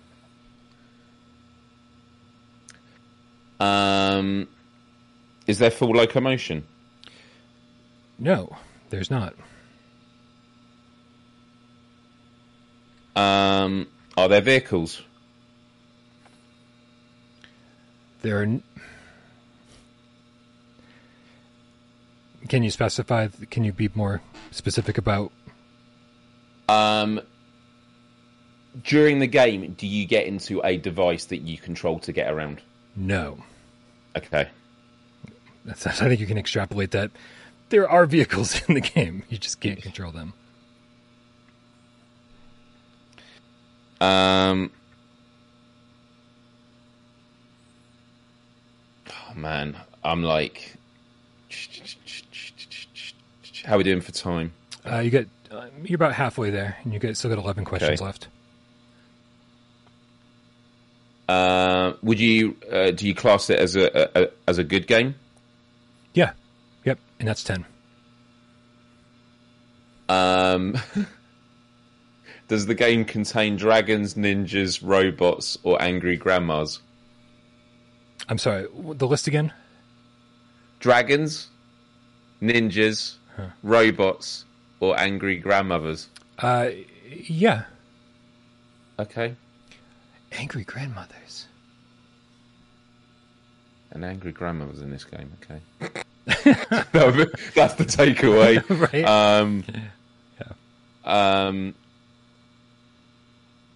I mean, guys, I am leaning on robots in this game.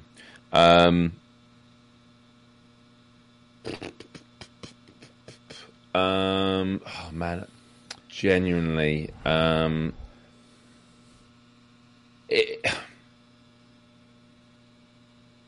Is the art style cartoony? Yes.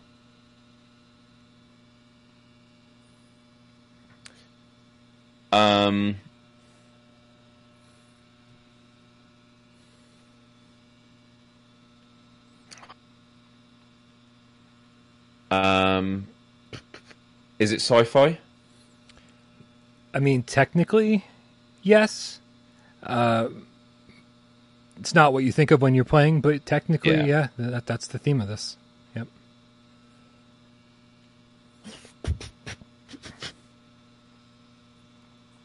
How many are we on? I got. You have 7 questions and a guess, and you've only got a minute left, so you better speed up the question asking. Oh my god. Is it a known IP? Is it based on a known IP? No, this was new for VR. Does it have multiple games, or is it? Yeah. No, this is like a compilation. Sequels or stuff? Different. No, it's like, are there multiple? Have they got sequels or prequels? Yes. Yeah. There you go. That's 15.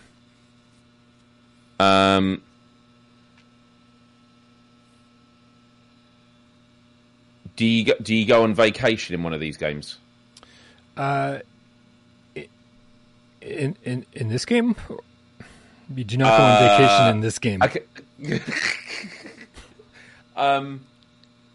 Okay, scrap that question. Hurry up! Hurry up! Does this game have lots of different mini games? Yes. Hurry up! Okay. Is it Job Simulator? It is Job Simulator by Alchemy Labs, launch title for PlayStation VR. One of the best-selling PlayStation VR games of all time. However, almost never makes our top 25 list, considering it's one of the most popular games out there. Good job, Miles. Came in just after the bomb blew up, but considering some of my wacky responses to your questions, you totally win. The bomb win. didn't kill me, so I'm fine. Nice. Yeah, it's suddenly like everything. I started overthinking all the answers to all the questions. I was like, it is absolutely 100% sci-fi, right? I mean, just the concept alone is like, here we are. And are we playing as a human who goes and like gets to experience these things, or are we playing as a robot who is going to experience human jobs? I don't actually know the answer to that question, which is really strange. I've platinumed this game and I still don't know. Yeah, the way I should have phrased it is like, do you play a human that like you can actually see, like, kind of thing? Because a lot of these VR games you're playing as just a floating entity, and it's Yeah, Nicole the Gamecast said you're a human in Job Simulator, right? Serial Killer says you're supposed to be human. Okay. So I thought you might have been a robot trying to just experience what humans used to do. Yeah, see that's where I was lost. I'm like, I think we are playing as a human. It's part of the narrative. Okay, you're a human at a museum. Okay, so robots are taking over. Are there grandmas in it? Are there grandmas in it? I don't think so. No. Definitely robots. Yeah, guys, we got to get out of here. This has been a longer show than anticipated, but thanks for hanging out with us. It's been awesome. Make sure you subscribe to Miles over at Miles Dyer. It's the greatest URL ever. Literally youtube.com/Miles. It's great. Guys, thank you to everybody. It was awesome hanging out with you guys. Thank you for giving me a reason to get out of bed today. I don't think that's going to last, however. Listen, don't forget to join us over on Discord. Feel free to support us on patreon.com/withoutparole I promise more exclusive content is coming for all tiers. And of course, Wes and I are about to do an exclusive Why We Love for the $5 tier. I've got to do an AMA soon. So all sorts of good stuff happening over there. And really just do your absolute best to stay out of the heat and stay hydrated. Thank you to everybody who hung out, helped Miles in the chat. Thank you to everybody who supported us, not just on Patreon, but over here with tips. And all of you sat back and watched the show and didn't say a goddamn word. We know you're out there. And we love you just as much. Happy weekend, everybody. Have a great weekend, oh. Much love.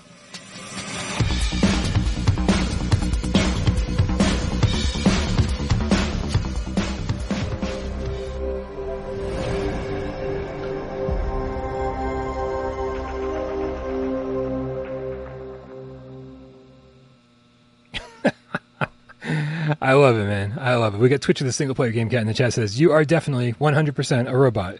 And I say this is someone who's never played the game. Yeah. So, Brian, do you know what else I like other than robots? Grannies? There's some pretty nice grandmas out there, for sure. There are, yeah. I also love, when you're playing games like Rec Room and stuff, and you come across, like, the really... I love it when you come across players that are friendly, respectful, take responsibility for their actions, and don't lie. Because if there's anyone in here that doesn't like lies, it's Miles Two Lies Dyer. Too wise, Dyer. And would you agree with that? I don't know, Miles. Do you have an example of what you're talking about? Yeah, I do actually. I have someone who's... Yeah, let's just put it out there and just see what the chat thinks. This was just someone I bumped in on Rec Room. It was just an unusual occurrence in Rec Room. No one will relate to anything like this. Let's check it out. I'm gonna shoot you, bitch. Did you call me a bitch? No. Shut up. You're on my stream, so everyone saw you call me a bitch. I don't call you a bitch. I don't call you a bitch. You are a bitch. There are no lines I'm speaking. Waar is de tv? Zeg maar recht hier. I'm gonna go shoot you. Bye. You're very nice. Hey, don't fucking cuss at me, you prick. Fuck you. I don't think... Do you know what I love is I got auto captions on YouTube, so as I'm watching it back and seeing how it's like translating what he's saying, and I'm watching it on a delay, so I'm watching the bit now where the guy swears at him, and it says, what does it say? Shoot you, you're very nice. That is not what he said, YouTube. Not what he said. YouTube is sanitizing it for us. This is, Orseek says, this is 110% why I don't play Rec Room. This is the Rec Room experience for anyone who hasn't played it. This is why you have to play private, because if you just walk in, you will absolutely experience this within minutes of playing Rec Room otherwise. I just love the contrast of, I was just like, I'm not going to take the bait. This is a kid, but I do like doing that. Is when people do say random stuff, I often do ask them what they mean, and it's one of the most disarming things you do. I could give lots of examples in the last week of Rec Room, people saying stuff that is quite outrageous, and instead of just going "F you," I just go, "What do you mean by that?" And then they often go, "Oh, actually, I didn't mean that. I'm sorry." Like, they feel really bad. Whereas him, I loved unapologetic. I didn't call you a bitch, you bitch. And then I'm just like, and then I turn away and play basketball. And what I also like is when you normally film your view on VR, the shaky head and that doesn't normally get a good shot. But like, I literally look at the basketball net and I just hear some screaming. I turn around and there's a guy just saying probably what a lot of people watching were like, that's what Miles wanted to say. Fuck you. And then he just storms up the stairs, to which the kid then follows him. Like, he feels bad. Like, what have I done? This is why we can't have nice things, Brian. This is why we can't. I'm taking back everyone's nice things. Please leave them in the chat. I will collect them later. Have a good weekend, everybody. We love you all. Peace out.